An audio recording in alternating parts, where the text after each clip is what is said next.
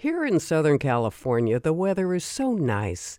It's not surprising that outdoor dining is so popular.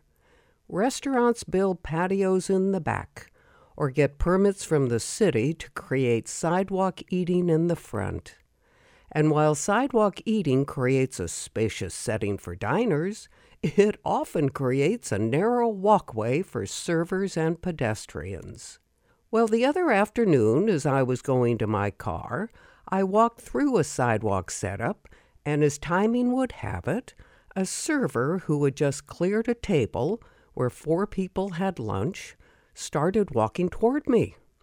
I could tell he was in a hurry, balancing a very big tray, overflowing with empty plates, half-filled glasses, and sliding silverware. We caught eyes, and I stepped out of the way, swung both my arms to one side like a traffic cop, giving him the signal, "You have the right of way." He hurried by me and said, "Thank you, thank you, thank you." I tipped my head, acknowledging his gratitude, and continued my walk to the public parking lot. And this incident reminded me again about the importance of kindness and compassion. We're all here together, and we have to help one another. Even in the littlest of ways, we can make a big difference. When I got to the parking lot, I took the elevator down to the second level and headed to my car. And as I was walking, I noticed another car driving around looking for a spot.